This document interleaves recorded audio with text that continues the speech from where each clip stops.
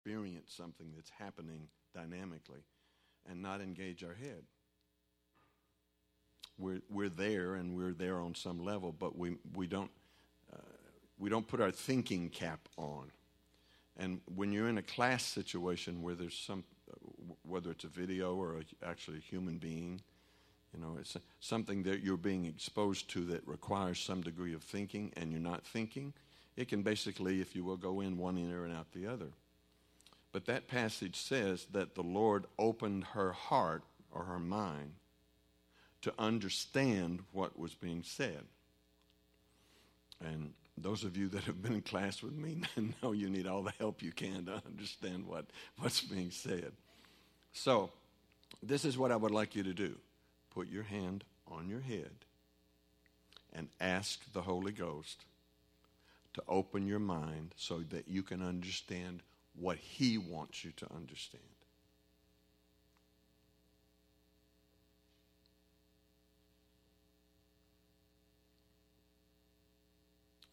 Father, we yield tonight to you. We thank you for your watch care today. It's a privilege and an honor to be able to gather in a space where your Holy Spirit is working in us and through us. So we commit this time to you. We ask you to move supernaturally as you see fit in this room and in the other places on this corner for righteousness' sake. In Jesus' name, amen. Glad to be with you. I am going to talk to you a bit about Advent because that's what Pastor Barbie asked me to do. But Advent in and of itself, really, I could probably just spend 5 minutes and just kind of run by it, and that would be enough in terms of Advent. So in a few moments, I'm going to have Barbie share something about Advent, and then I'm going to get to Advent at the end of where we are. I think it'll take us less than an hour. But what I really feel like the Lord wants me to do is provide a context for Advent, a broader context. Because what we tend to do here, and what many Christians tend to do about Advent, unless you happen to be part of a denomination or a church that participates in it much more fully, we tend to do this, I think. Oh yeah, it's December, so we have 4 services that are involved with Advent. We go through 4 services and we forget about it. And that's not wrong. I'm not going to speak to you in terms of right or wrong, but there are other ways to move to approaching Advent that are more engaged if you have a larger context for it. And really what I want to try and sow into your lives tonight is to provide you with some tools that can help you with one of the things that I think is, the older I get and the more I walk this out, I continue to become more and more aware of the critical need for God's presence at work in our lives, and for us to be aware of God's presence in our lives. There's a lot of talk about God's presence in and out of the church. But one of the things we tend to do is we tend to lose awareness of His presence with us. I'm not going to ask for a show of hands, but this is the way I mean this. How many of you have an experience when something takes place, whether it's a problem or an issue or a tragedy or something you've lost, or some circumstance that's kind of thrown you off kilter, and you go through step 1, step 2, step 3, step 4 to try and right that, and then all of a sudden you go, wait a minute, how come I didn't pray? Or how come I didn't call on the Lord? If I asked for a show of hands, yeah, I see a couple in the back. Yeah, if I were to ask for a show of hands, everybody's hand would go up. Now, that's so weird. Because if I said, is the Lord with you, you would all go, yes. Those of you that are aware that He's in your spirit, He indwells you as a living sanctuary, He's around. So how come we find ourselves in situations where what we do is we go, I should have called on the Lord. Well, the reason that happens in my life is because I'm not carrying the awareness that he's with me like I need to.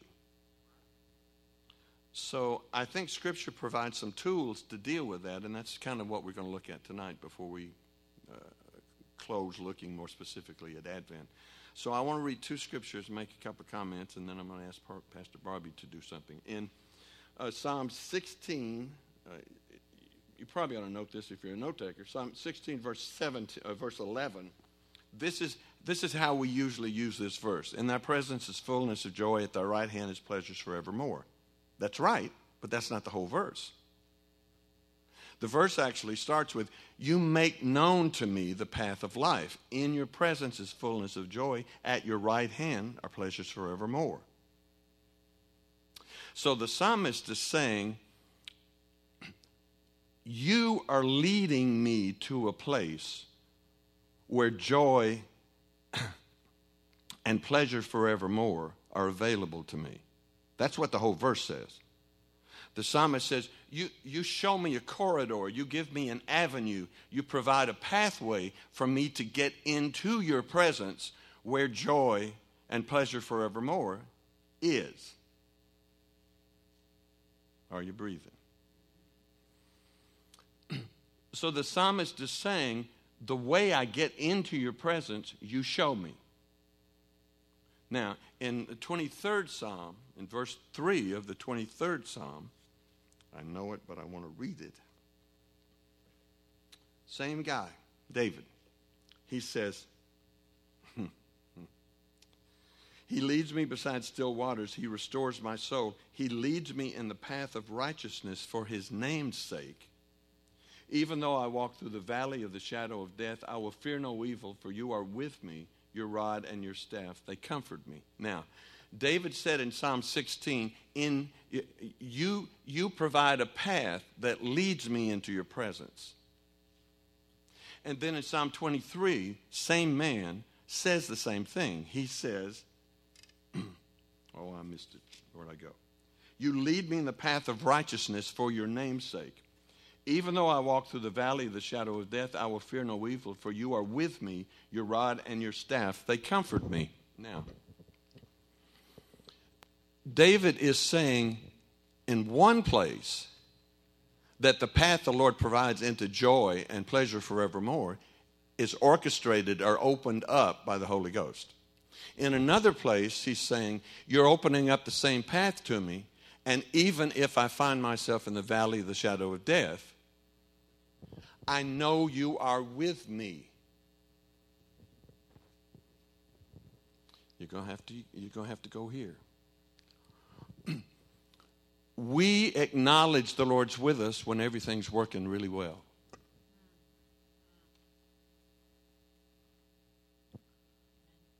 And we call on him to show up and help us when things are really bad. That's not what the psalmist says. In both of those passages, in the Psalm 16 passage and Psalm 23 passage, he says, the pathway that you have opened for me into your presence leads to fullness of joy and pleasures forevermore, and it may lead into the valley of the shadow of death. But I know you're with me. Now, there's where the rub is, saints. Because we lose sight of, or lose track of, or lose awareness of the fact that he is with us anytime we're willing to acknowledge he's there. You see the rub? We acknowledge him and go, praise God. You won't believe, I just got a raise. Hallelujah. She said she loved me. We're going to get engaged. I got a tax check back from the IRS. And we're all over that. Thank you, Jesus. Thank you, Jesus. David says, even if I walk through the valley of the shadow of death, I know you are with me because your rod and your staff comfort me. So he's prepared to call on the Lord because he knows the Lord is there, period, regardless of the circumstances that he's in. Now, I'm using that to jump in, and we'll go somewhere with that, but I just wanted to use that as a preamble. I've asked Barbie, come, would you? There's a book, it's actually noted on the bottom of that sheet. She's going to read basically a testimony about Advent from the author of this book. I asked her to look at it and read through it and see what she thought, if it seemed appropriate. She loved it. I loved it. I knew she would love it. And I love the way she reads. So now I've put pressure on you. Do you want me? Can you handle both these? I thought about that. I don't know. It's kind of tough. No. I mean, that's, you got to turn pages. I know. I'm good. Okay. Throughout my life, it has been my good fortune to experience the story of Jesus with every turning of every year. The number of the years of my unfolding age is also the number of times I've traveled with my Lord, from his birth to his death, to his triumphant rising again. And because the story has been more than told to me, because it has surrounded me like a weather, because it comprehends me as a house does its inhabitants, or a mother does her child, the life of Christ has shaped mine. My very being has been molded in him.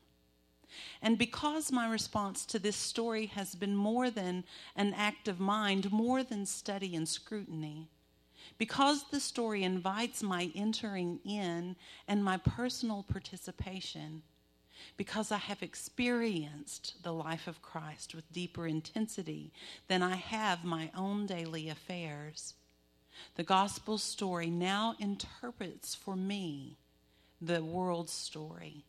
It is through the gospel narrative, as through a window or a template, that I see all things, that I relate to them and come to know them.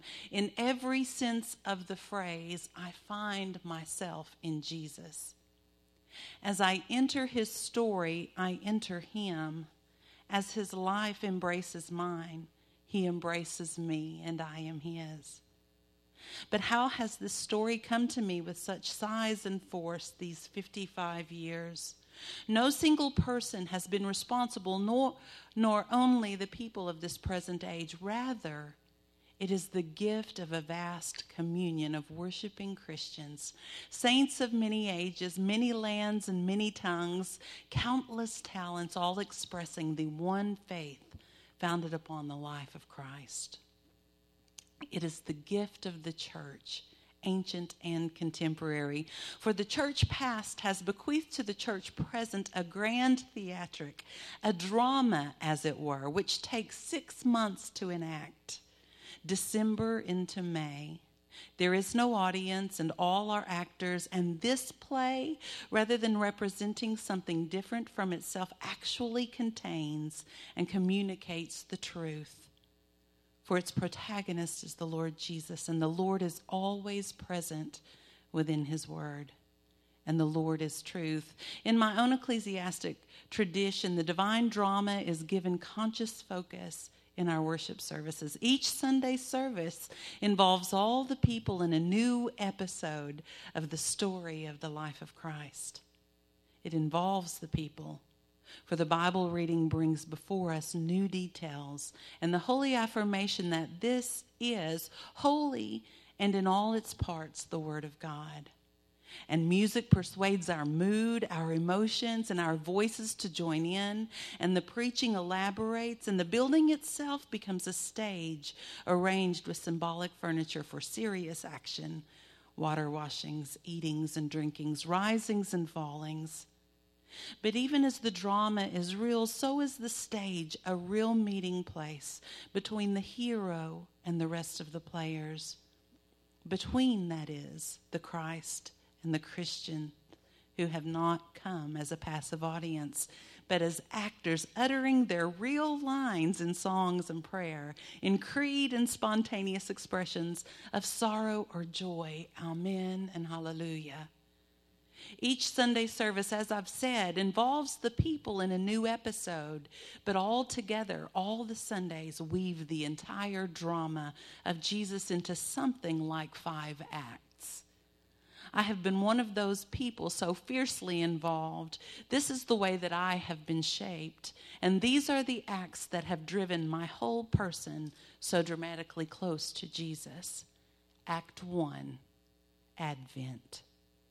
Before the hero enters, people anticipate his coming. Old promises are remembered. New promises are made. Excitement sparks and burns in the hearts of the players. Zechariah, Elizabeth, Mary, Joseph, you, me, the children. Daily the excitement blazes hotter and hotter until we can scarcely stand it. Who is coming? What is his name? What will he be like? What's he going to do? People prepare. Christians examine themselves. They clean up their lives, interior and exterior, making themselves ready to meet the hero at his coming. So kindled are many emotions that good hearts break into song, both in heaven and on earth, waiting for Act 2, Christmas. Enter the hero as a baby. No, not in power, nor in any trappings of royalty or heroism that the world can recognize, but exactly as any one of us has come, weak and needy. Though the angels sing and the heavens conjoin one bright declarative light. The event itself, the divine, completely human birth, occupies the attention of all players, parents and shepherds and evangelists, and you and me and the children, and we rejoice. Act 3, Epiphany. Time to meet the hero, discover what sort of person he is and why he's come. On the day of Epiphany itself, we make our meeting by joining the Magi of the East. This is what he is. He's a king after all, deserving of worship, but not a king like Herod, wielding power. The Sundays of this third act continue in verbal explanations and in wonderful events to reveal the character and the nature of Jesus, baptized the Son of God, a teacher both sublime and confident of his own authority, a miracle worker. And yet again, when his face ignites like the sun, the beloved, the Son of God, and we marvel. Act 4 is Lent. And now the hero goes to work. Conflict is engaged. Christ, wholly human and altogether divine, encounters Satan and sin and sickness and ignorance and death. He tells us what is to happen to him, though we, with Peter, resist the plan, unable to accept his suffering and his dying. Forces, spiritual and political, rise up against him. Tensions grow impossible. Conflict increases. Something is about to happen. Then all horrors refine themselves into a terrible simplicity as we with Jesus suffer the climax of the story of his life and of our gospel. During that 1 week called Holy, we suffer with the sufferings of Jesus. The Thursday night of his new commandment, the Friday when he dies, the Saturday of unutterable gloom. Oh no, the play cannot end here, can it? If the story of Jesus ends now, so must all meaning in the world and all hope, our faith, would be in vain. Act 5, Easter. But Sunday explodes with an altogether different climax. Wherever Good Friday was dark, Easter Sunday is bright with divine laughter and a life that death cannot destroy. Jesus rises from the dead. We who died with him are granted blazing proofs that we shall also rise with him. And this particular Sunday is only the first of his act, for now we follow the risen hero as he makes himself apparent to many disciples. And we ourselves experience the effect of these appearings, for the disciples then represent Christians now. 40 days later, as Luke counted the days of Jesus on earth, and as our drama enacts them, we gather to watch Jesus ascend to the right hand of the Father, promising yet to return for us. And on the final day of this act, the final day of the whole play, the 50th day since Jesus arose and the 10th since he ascended, we gather again with the apostles on Pentecost. Can you hear the wind? Do you see the tongues of flame on the heads of those who utter the word, who proclaim the gospel, who tell the story again this year? Of course you do.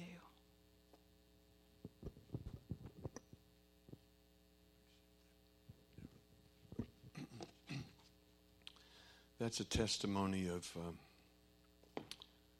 someone who has not only owned his relationship to Jesus, but he's actively moved in such a way where he's let God's presence not only identify, but work in him on an ongoing day in, day out basis.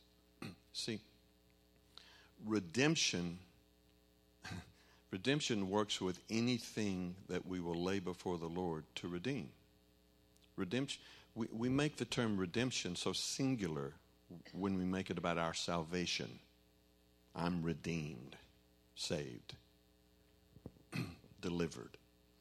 But redemption, connected with sanctification, redemption is anything that needs redeeming that we're willing to put in the Master's hands.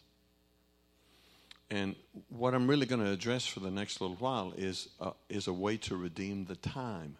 See, when I said sort of in the opening that what I hope to do is provide some tools or some precepts that might help you to become more aware of His presence actively at work in your life. The reason I'm saying that is on a personal level. I am a desperate man. I'm a needy child of God.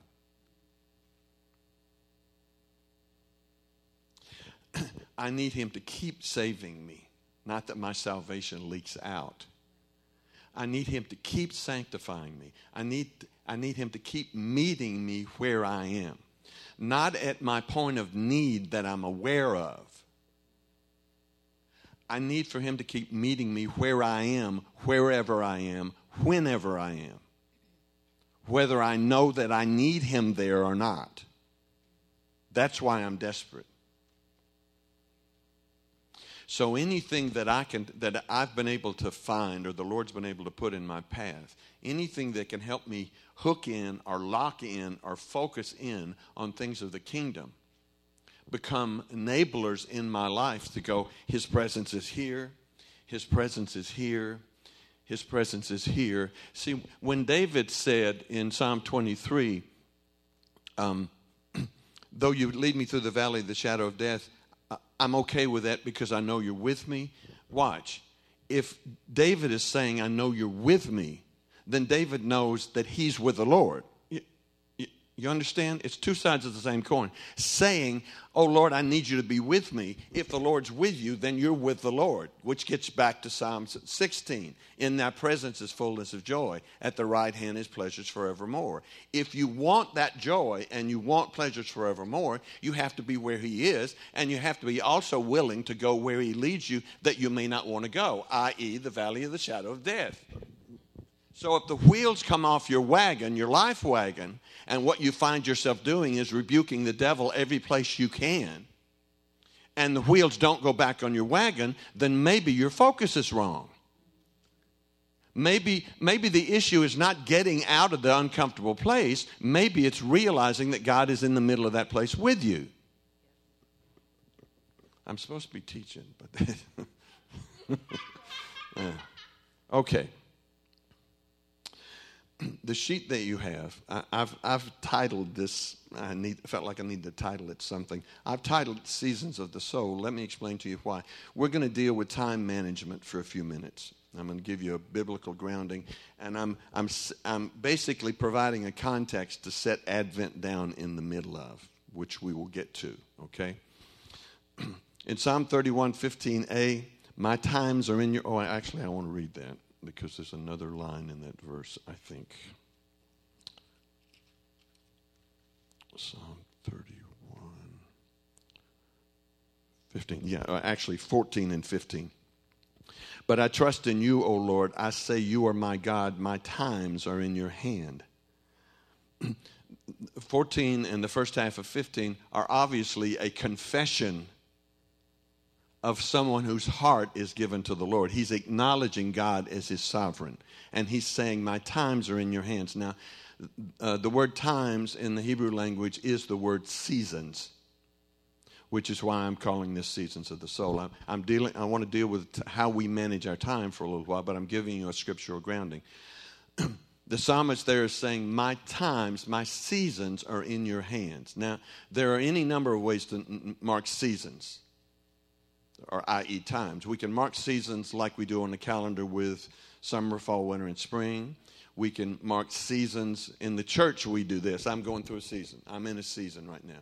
We don't even have to fill that in. We say that so much to one another when we say, I'm just going through a season. None of us, very rarely would we go, well, what kind of season are you in? We understand you're basically saying, I'm going through something, whether it's something good or something bad. And we refer to it as seasons. Now, you can also go through seasons of life. You're an infant, you're an adolescent, you're a teenager, you're a young adult, you're an old adult, et cetera, et cetera, et cetera, till you go the way of all the world, all the earth. As seasons are moving, the psalmist is saying, everything that I'm passing through in my life, my times are in your hand. So what he's saying is he's saying unconditionally, whatever I'm going through. Could you say whatever I'm going through, please? Whatever I'm going through is in your hands because I'm acknowledging you are my God. It's basically a variation on Romans 8:28. You see the connection. If we're going to say all things are working for the good of those that love Christ, love God, and are called according to his purpose, if we're going to say that, we have to realize that we are going to be tested as to whether we actually believe that or not. It's really a very popular verse in Scripture, but I don't know about you guys, but often I've wanted to take a black magic marker and just go to, and just do this and go, well, now I don't have to read that anymore. But the problem is, if I mark it in my Bible, so one of you is going to come up, and whether you say it to me or not, I'm going to hear you saying it to somebody, because we use that verse a lot. But my point here is this.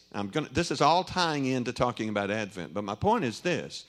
We say that, but we don't act like we mean it. And the psalmist says, my times, all of my times, all the seasons of my life are in your hand. So I need to deal with that appropriately. Then in Psalm 90, verse 12, Moses, this is a prayer of Moses, teach us to number our days that we might present to you a heart of wisdom. The word days there is not a complicated thing. It basically means from sun up to sundown. So Moses is actually identifying what we would call a day, a 24-hour block of time, whereas David has identified all the seasons of his life. So David is talking in a broad sense, and he's saying all of my life, all of the seasons of my life are in your hands. And Moses, in Moses' prayer in Psalm 90, is the days, the increments of my seasons, the category, the groupings of the days of my life that make up the seasons of my life. In that, teach us to number them. Teach us to be good stewards of clock time.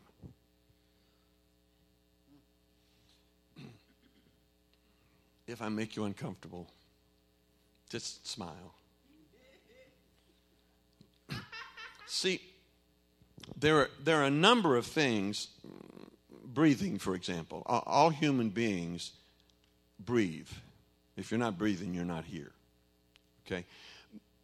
But all human beings don't breathe the same amount of breaths because of size. Some people over the course of their life, I'm not talking about when you die, but I mean over the course of living, some people breathe more in a 24-hour period than other people do because of their lung capacity and what kind of energy they exert. An athlete that trains for marathon, that runs marathons, breathes a whole lot. Well, actually, if he's training, he's breathing less, isn't he?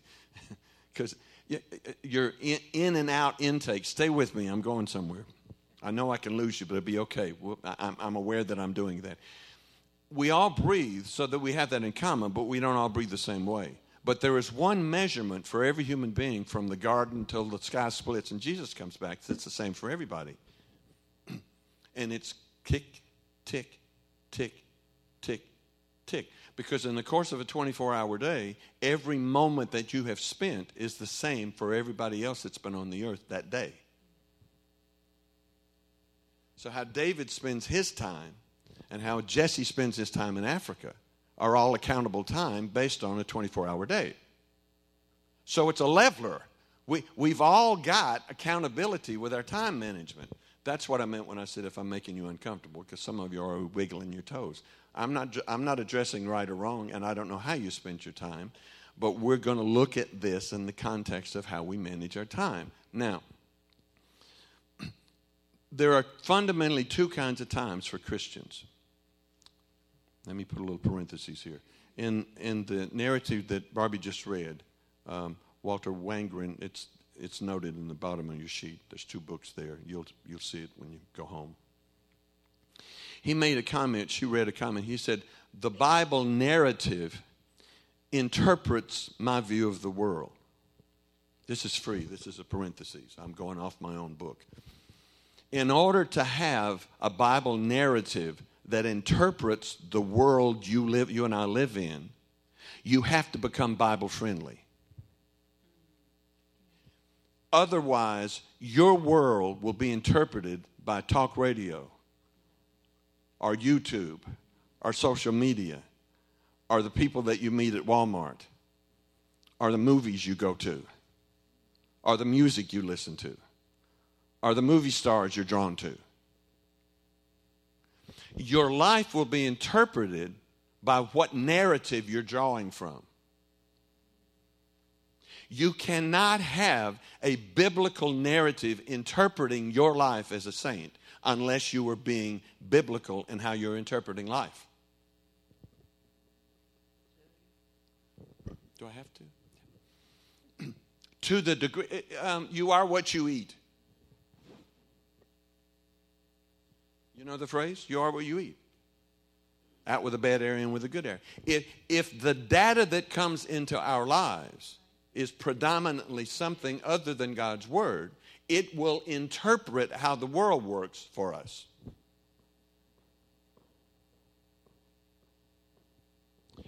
Which is a time management issue. Because if you fill your time up, I shouldn't say fill your time up. If some of the time, I'm not saying what you need to do is walk around with a Bible in your hand and go, I can't talk to you right now because I'm memorizing the book of Isaiah. That's not what I'm saying. I'm saying if the input that you have is consistently higher from the world than it is from the Holy Ghost through the Word of God, you are going to have a problem in terms of how you see the world. And you can work that on out, and you can go, okay, we're in Advent at Springhouse, and in 4 weeks it'll be over, and I won't have to think about it anymore. And I can guarantee you the book that she was reading, the author that wrote that book, doesn't think about Advent that way. That's why he could be that expressive. Of course, he's artistic in terms of how he uses language. I understand that. There's a gifting there. But he said in that, I'm paraphrasing some of what Barbie was reading, he said, it shaped my life. He's saying these seasons, these days in my life have been shaped by the movement and the ebb and flow and the up and down and the in and out of the Holy Ghost working in me and through me. That all has to do with my times are in your hands. Okay, now close parentheses. Since I have the mic, I'm going to do this and divide it this way. There are functionally 2 kinds of time. There's sacred time. Sacred time would be time that's brought under the ebb and flow and the sway of the Holy Ghost. They would be sacred events. A wedding would be a sacred time. Congregational gathering should be a sacred time. Praying in your secret place should be a sacred time. Communion should be a sacred time. Funerals should be sacred times. Baby birthing should be sacred. You with me? You know, a God encounter in the middle of a desert, any desert, or your backyard for that matter. Sacred time, sacred encounter is a way that time is redeemed in the context of being sacred, as opposed to secular time. And this is it's stated more succinctly in the notes that I gave you in this handout. But in terms of where I'm headed with this, you basically have a delineation. Are you living with a sense of the sacred, i.e., a sense of the presence of God at work in your life to help the time be redeemed as being sacred? Do I need to say that another way? To the degree that you are aware that God's presence is active in your life, the time, clock time, tick, tick, tick, tick, tick, that you're living becomes redeemed time, redemptive time, and therefore it becomes sacred because you're actively moving around in the presence of the Lord. This is what you wouldn't do. Gee, where is God when I need him? That statement would not happen if you were operating in sacred time.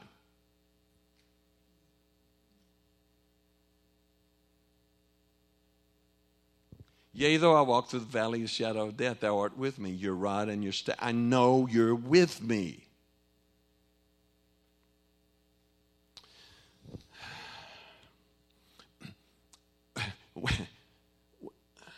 Hold on. Okay. We're okay. When Jonah ends up in the belly of the whale, Jonah's thrown out of the boat. He sinks down. He's drowning in the ocean. He's drowning. Say drowning. He's drowning in the ocean. There's no way out. And the Lord provides a big fish. I love that movie. Provides a big fish to swallow Jonah. Jonah thinks he's going to drown. End of conversation. You know the story, but it'd be great if you went back and read the book of Jonah. It's fabulous if you read it slowly. He thinks he's drowning. So the fish rescues him. The fish becomes his deliverance. He's now in the belly of a fish. There's no candle. It's not like a Disney movie. Okay? There's no candle. He's in the belly of a fish with whatever else the fish has eaten. So it's not a pleasant place. And it's pitch black. And that's where he is. If you read Jonah, you'll find out that space, when he's in that space, it becomes his sanctuary. It becomes a secret place. It becomes a sacred place because that's where he prays prayers of thanksgiving for the fact that he didn't drown.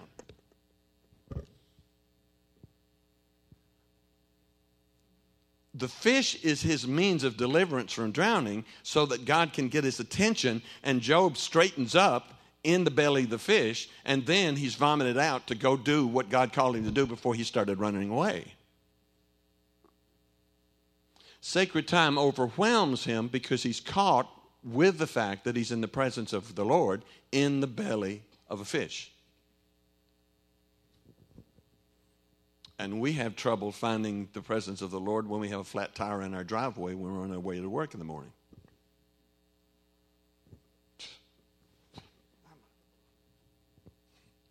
Y'all look too stone-faced. That was funny. I thought that was funny. Thank you. I needed that. Romans 14:12, which is noted under sacred time in your notes, says, so then each of us will give an account of himself to God. This ties back in with my times are in your hands. This ties back in with teach us to number our days that we might present to you hearts of wisdom. We are held accountable for time management. Then in Colossians 3:17, also related to sacred time, this is a life verse for me. This is one of the most important verses in the Bible, and I have stopped more times than I can count with a black magic marker wanting to scratch through it. It says, whatsoever you do in word or deed, do everything in the name of the Lord Jesus, giving thanks to God and the Father through him. Whatever you do in word or deed, do all in the name of Jesus to the glory of God. I've tried every way I know of to take the phrase, whatever you do in word or deed, and make it mean something than whatever you do in word or deed. And I cannot find a way. It covers, if you're breathing, you're here. And if you're here, everything you do in word or deed has the potential to be sacred in the name of Jesus, glorifying God or not. Now, how do I do this? I need you. Come, quickly. I can't use another wife because you're the only one I've got. Now, walk with me. If we're together, no, let's not be that close. Let's be this close. Okay. If we're together and we're going somewhere, and she's with me, and I have the potential to go here. And I know that if I go here, it's going to be problematic for my relationship to her. You with me? Would I go here if she's with me when I know going here is going to be potentially create a breach between me and her? Would I go here? Okay. Would I go here and start an inappropriate conversation with Jill, with my wife standing here? Okay. So, go away. So now that my wife is not here, is there a possibility that I might have an inappropriate... I'm not going to have an inappropriate conversation with Jill. My life is full of metaphors. Just join me for a little while longer. The potential for me to have an inappropriate conversation with Jill is diminished if Jean is still here with me. To the degree that she's nowhere around, the potential for me to do more than just have an inappropriate conversation exists. Okay, now pick a subject. I don't know wherever you went in your mind when I'm doing this male-female thing, but just pick a subject. Are there things you say and things you look at and places you go and activities you're involved with that you would not do if the Lord were walking there with your hand with him? The answer to that is, of course. Of course.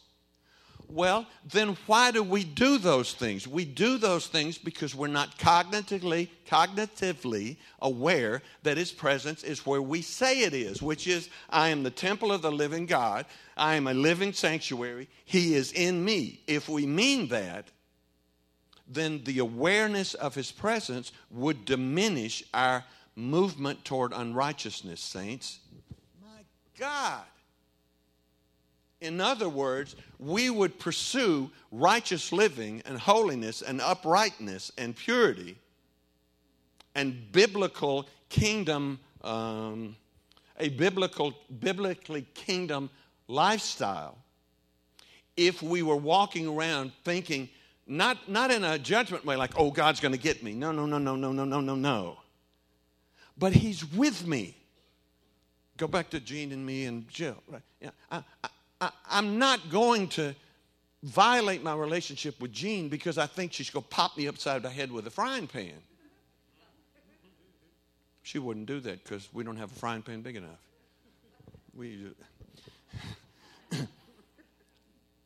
I'm going to honor my covenant relationship with Jean because I love her.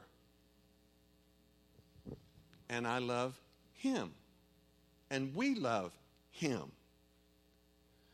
So having a biblical narrative in our lives so that our times are redeemed and we're presenting to him hearts of wisdom are all connected with how we understand his presence being with us, which is how I started in Psalm 16. So real quickly. Oh, I'm good. Okay. Secular time sort of speaks for itself. It's the way time is measured by people and organizations and cultures and societies that don't have a clue about God or don't care about God, where it's insignificant and irrelevant. Secular time is not bad time. It's not evil time. It's not driven by the pit of hell. It's just not sacred. I tend to bounce around when I'm doing this because of the way the Holy Ghost, that's just the way I'm wired. I'm fearfully and wonderfully made just like you are. Okay? When the body of Christ rants and raves and yells and screams about the way motion pictures are made and what the scripts are and how the people look and what they're promoting, when we do that, we're acting like we all have bananas for brains.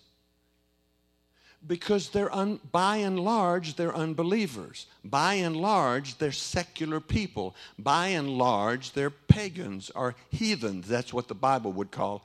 You know, Sunday when Pastor Ronnie was talking about people coming in, and he was saying, bring a sinner with you, find a sinner. When he's talking about the movie next week and so forth. Were y'all here Sunday?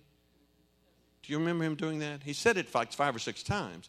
Some people probably in the room got uncomfortable because he's referring to sinners. He wasn't saying bring some sinners because we're not sinners. What he was really saying is bring some other sinners besides yourself. But he didn't clarify it because we all understood that. He was saying bring some people that aren't believers. That's really what he was saying. Okay?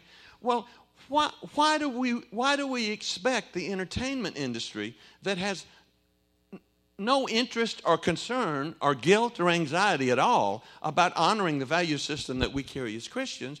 Why are we upset that they're being exactly who they are? They're not supposed to make movies that we think are biblically sound. That's not what they're doing.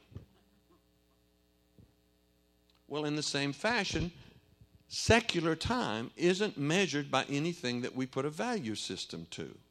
Let me give you an example, okay? We value Easter for what it is because of what it is for us as Christians, right? Well, how did the Easter Bunny get connected to that?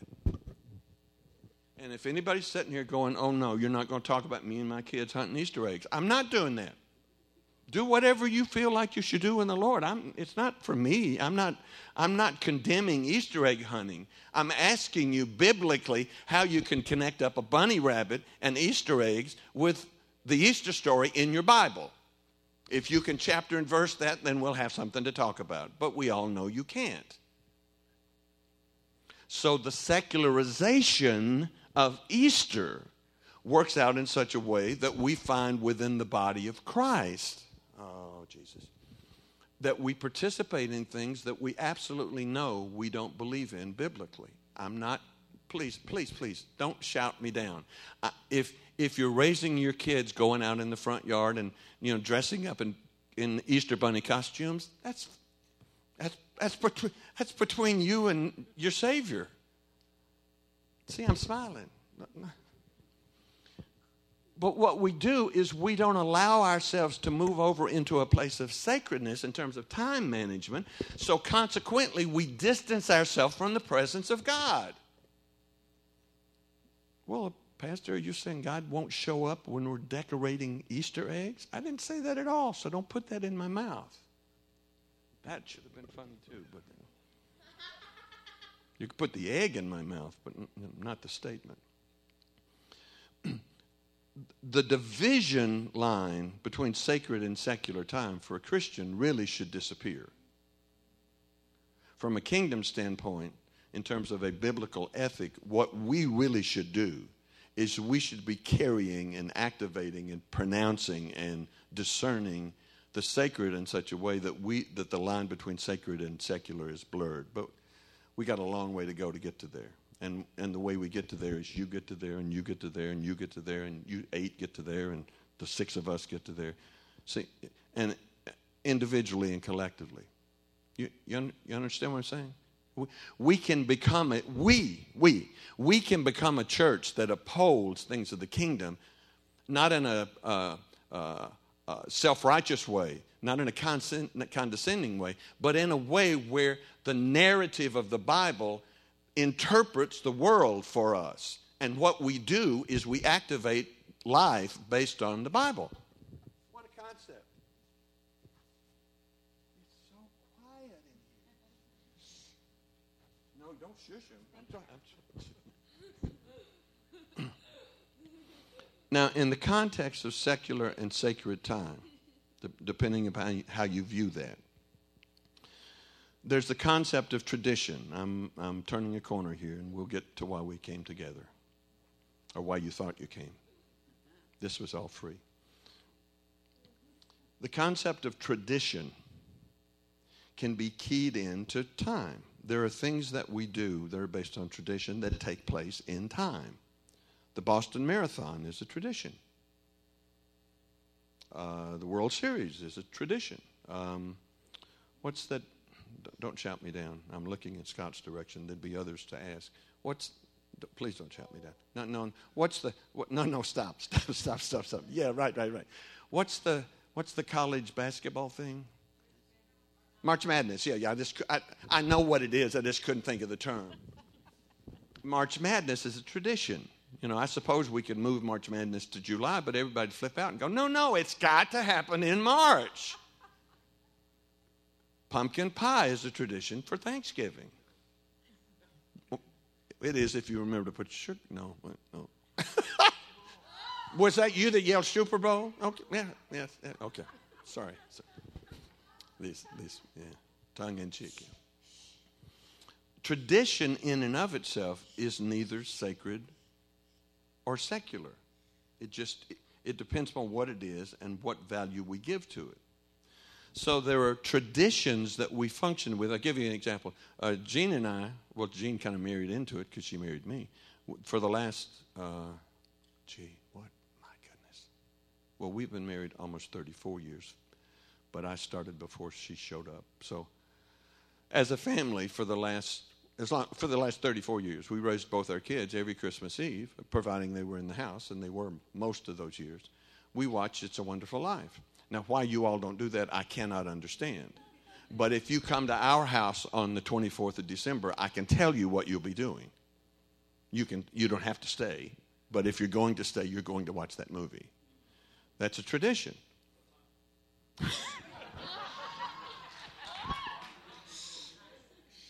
Well, now that varies. We're not quite that legalistic. It's 7 o'clock. No. No popcorn for you.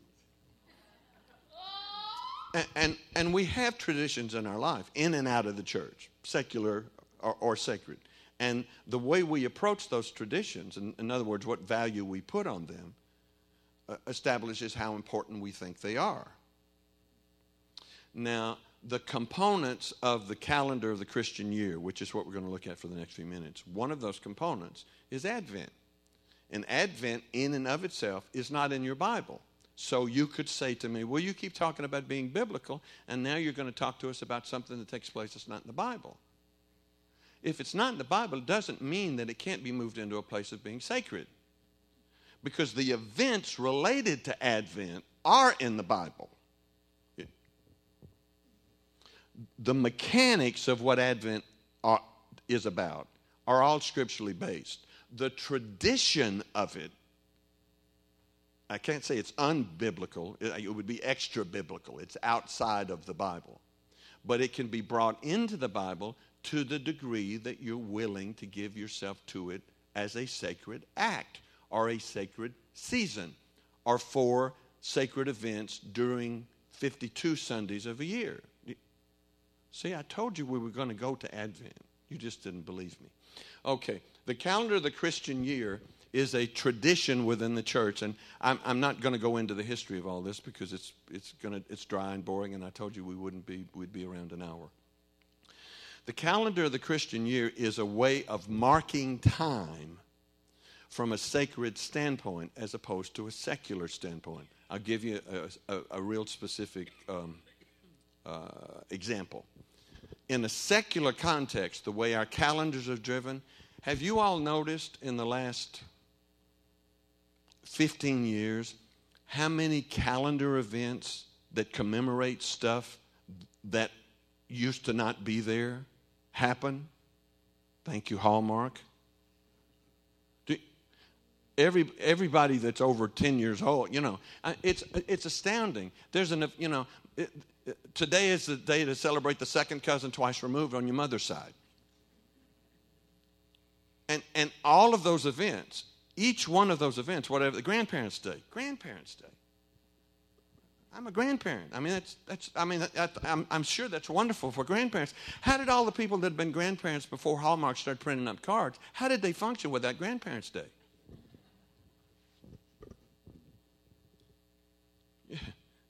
Black Friday is a tradition. Now, Black Friday's turned into a week. In fact, if you watch the news and so forth, if you see the stats about what's happened, apparently a whole lot of the Black Friday sales started about 6 weeks ago. So Black Friday was down because people started buying Black Friday stuff before Black Friday got here. And I think the pastor may have said, somebody said that, we're going to look up and we'll have a Black Friday month. When is it December? No, it's November. November will become a Black Friday month. And there'll be certain cards, and there'll be costumes, and there'll be a Black Friday month party you can go to. And all of that stuff is worked into a secular calendar, and we may or may not participate with it. Well, a Christian calendar marks time in such a way that you take specific events from the life of Christ or from biblical narrative, and you build those into your life as a tool, as a catalyst, so that you can nurture his presence and nurture the sacred and nurture an awareness of the fact that he's with us all the time. T-I-M-E, time, clock time. Not supernatural stuff in the here and now. We don't have to have a burning bush to have him with us. Oh, that should be a song. Barbie. Okay. The Christian calendar has basically two cycles to it. It has a cycle of light and a cycle of life, and I've noted them in your on your sheet. The cycle of light is Advent, Epiphany, Advent, Christmas, and Epiphany. Advent, in terms of the language, Advent means coming. It means anticipation. It means looking forward to.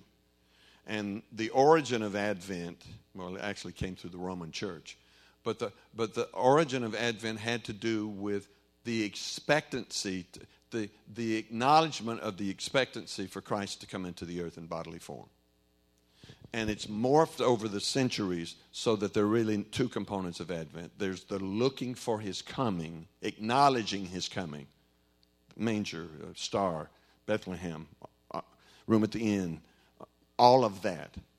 And it's melded together with his second coming, the coming of Christ returning. So you have his bodily coming as a child, and you have his sovereign coming as King of Kings, as Lord of Lords, when he splits the sky and comes back and sets everything right, and the fullness of his kingdom is ushered in. World without end. Hallelujah. Okay? So Advent sets the stage for the season that leads us up through Christmas, and Christmas then moves through into an Epiphany. Epiphany means the manifestation or the seeing of. And historically, what happened there was it was an acknowledgement of the events in Jesus' early life that established the seeing of him, the knowing of him. What happened in not only his infancy, but as he was growing up.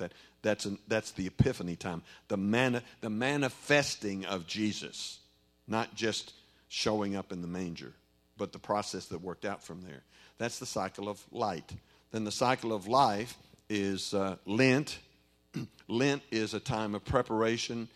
It may or may not be a time of self-denial, but it has to do with a preparation of a conscious preparation of ordering yourself and your home and your life, your temple, if you will, in preparation for moving into Holy Week, which Barbie was addressing in the reading that she was doing. And Holy Week, Palm Sunday, and then the events of Holy Week leading up to Good Friday and then Easter. And then moving from there into Pentecost. And Pentecost, out the other side, the backside of Easter, we hit Pentecost when the Holy Spirit comes.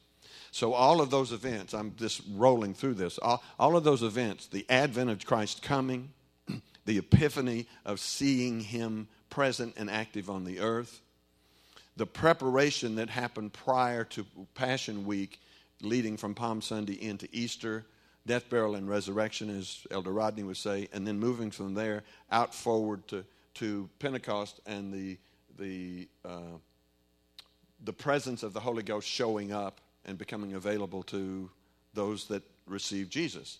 All of those events, everything I just mentioned, is in your Bible. So they're biblical. They're not made up. Between Genesis and Revelation, you'll find all those events. So in the calendar of the Christian year, what happens is those events become, what would I call it? They become hooks. They become corridors. They become, well, to be biblical about it from an Old Testament standpoint, they become Ebenezers. An Ebenezer, for those of you that don't know, when something would happen in Scripture in the Old Testament, and they needed to identify what had happened, so that it's sort of like a visible, tangible scrapbook. It's a selfie.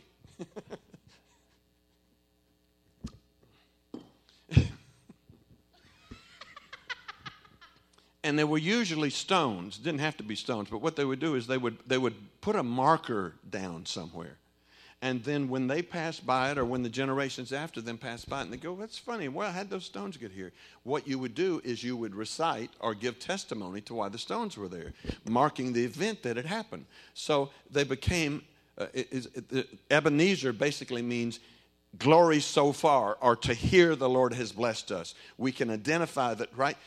If I pulled this chair out and set it here, and something, Mark was in it, and we had a healing service, and Mark had some really difficult bodily disease or something, and the Lord supernaturally healed him. And we chose to take that chair and set that chair over in the corner of the room and put Mark's name on it, put the date on it when it happened. And go, somebody say, why's that chair there? We go, that's an Ebenezer. There was an event happened in this church with a brother sitting in that chair, and we've marked it so we can identify it. Well, in the calendar of the Christian year, these categories of Advent, Christmas, Epiphany, Lent, Holy Week, Easter, and Pentecost, they're all, if you will, calendar epiphanies based on biblical reality that can become catalyst in our lives to think about Jesus being involved with us. So, Advent is as big a deal as you want to make it. If the people in Springhouse, if all we do is have carols by candlelight, sing some carols during the 4 Sundays of Advent, and Pastor brings 4 Advent services, messages, that's fine. That's terrific. But if you want to make more out of that, or we want to make more out of that, we certainly can. There's a lot of Christians that do. There's a whole lot more Christians that don't have a clue what the Christian calendar is. And Barbie asked me to share on Advent because she wanted me to, I guess. Holy Ghost told her to. The point of all of this, saints, is what I started out by saying. You show me the path of righteousness, and in your presence is fullness of joy, and at your right hand there are pleasures forevermore. The path of the righteous is shown to us by the Holy Ghost. We don't stumble onto it, saints. And men and women of God, brothers and sisters of God, saints of old, have used most of what I've just addressed to you for generations to belt them in, like an umbilical cord. Thank you, Jesus.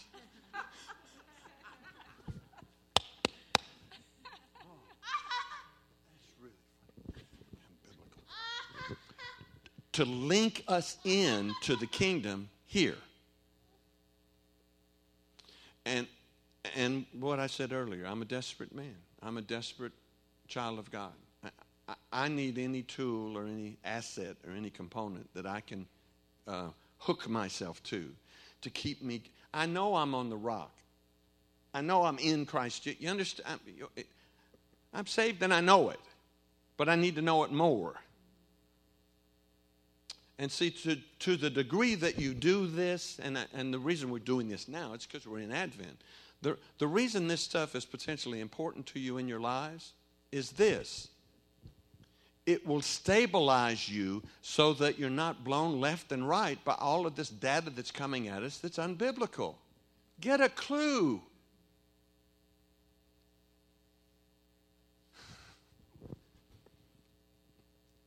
When the information that comes to you is coming to you through people that aren't keyed into the kingdom, it may be factual, but it probably isn't true. Pastor has said this often, but he said it a couple of weeks ago, and we keep hearing this pop up with people, and I've seen it pop up on Facebook several times. Because sometimes the way revelation hits, all the time revelation hits. Revelation hits whenever the Holy Ghost wants it to happen for people that are open and ready and available to the revelation of the Lord. So you can stand up there. I'm using pastor as an example, but I'll do it as a worship pastor. We can sing a song for years and, be 4, 5, 8, 10, 12 years down the road, and people in a service will go, a lyric to a song will catch in their spirit, and all of a sudden some sense of revelation hits them. Well, when the revelation hits you that what you're believing isn't biblical, then you're ready for a change. And it has nothing to do with your salvation. For those of us that are saved, and everybody in this room is saved.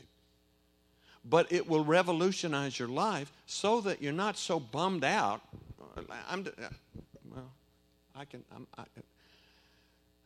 Maybe y'all will forget I said this by Sunday, so it won't be an issue. Look. The more you let the data from the world temper your life, the less likely you are to want to celebrate His goodness.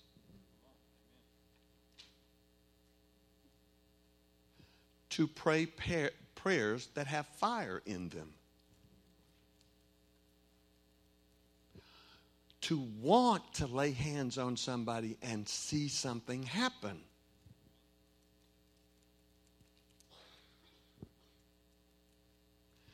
Because the other stuff, the other data, the other information that's not biblically based, that's not sacred, will get on you and work its way in you.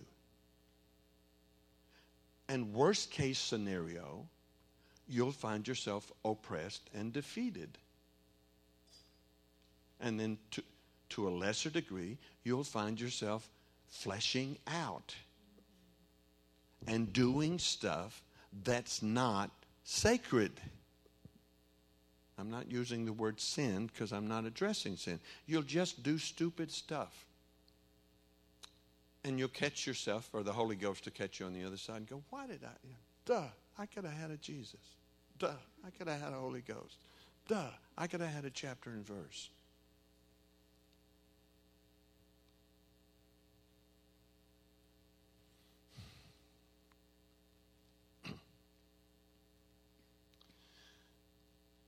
We're on the earth as saints to be salt and light. We're on the earth to be children of light, light set on a hill, discerning dark from light, exposing dark from light, dividing dark from light. And we can't do it if we're not sharp. If we're dull of spirit, we will not rise to the occasion when it's needed. What we'll do is we'll send an email to our pastor. And we'll go, can you help? Or an elder, or someone that you know is just so much more spiritually mature than you are. We're called to grow up into Christ. We're called to bear much fruit for His kingdom. We're called, Pastor alluded to this several times Sunday in a bunch of different ways. We're called to be representatives of a kingdom that we're living in now, that most of the people that we meet during the course of a week outside of here aren't in. You remember Pastor was when he was doing that, making those comments about smiling? And I don't remember if he actually used these words, but I will. I put them in his mouth. Don't tell him I said he said this. I just want you to know I have good news for you. I do. I have good news for you. You're going to hell if you don't accept Jesus. See, that the whole tone of that, the whole countenance of that. I'm not saying be a Disney character, although some of the Disney characters are okay. Jiminy Cricket, I love Jiminy Cricket. It's the encyclopedia, ENCYCLOPEDIA.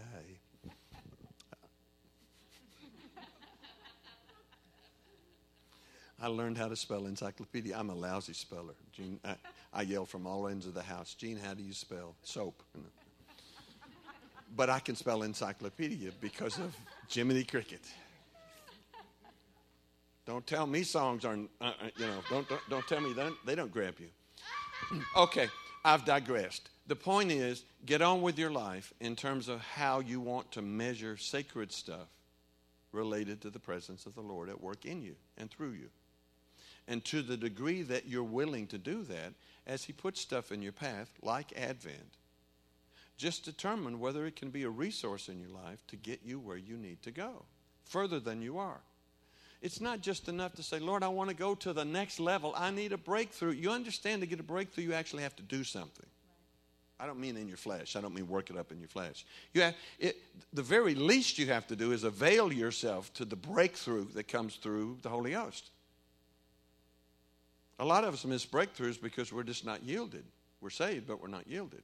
Oh, I shouldn't be preaching. I should quit. On the bottom of your sheet, there's a link to, it's like a 2 or 3 page article that gives you an overview of what I'm talking about in terms of the Christian year. And then the 2 books by Walter Wangerin are really excellent books. One is about this season we're in now, and the other book is called Reliving the Passion, and it's about Holy Week. It's moving into that whole time. And they're really excellent books, and they're relatively inexpensive. They're actually written like devotional books. And since Advent just started, you could catch it halfway through, and you'd be ahead for next year. And Reliving the Passion, you're way ahead. You can get to it before we ever get to Lent. So there you go. You've been terrific to be with. I appreciate you bearing with me. Lord, we just thank you for your goodness in the land of the living. We thank you that we have the opportunity to not only call you Jesus, but to be known of you and be accepted into the beloved. I ask you, Father, to work supernaturally through the power and the presence of the Holy Ghost over our lives. Conform us to the image of your dear Son, our blessed Savior. Sanctify all that unrighteous garbage out of our lives, oh God. May we be fortified for warriorhood in your kingdom. Protect my brothers and sisters as they go home tonight. Your word says you give to your beloved even in sleep. Father, I just ask you to bless them supernaturally. Open up the ceiling in their slumber chambers tonight and just pour down into their lives for your kingdom's sake, that Jesus might be honored. Good night.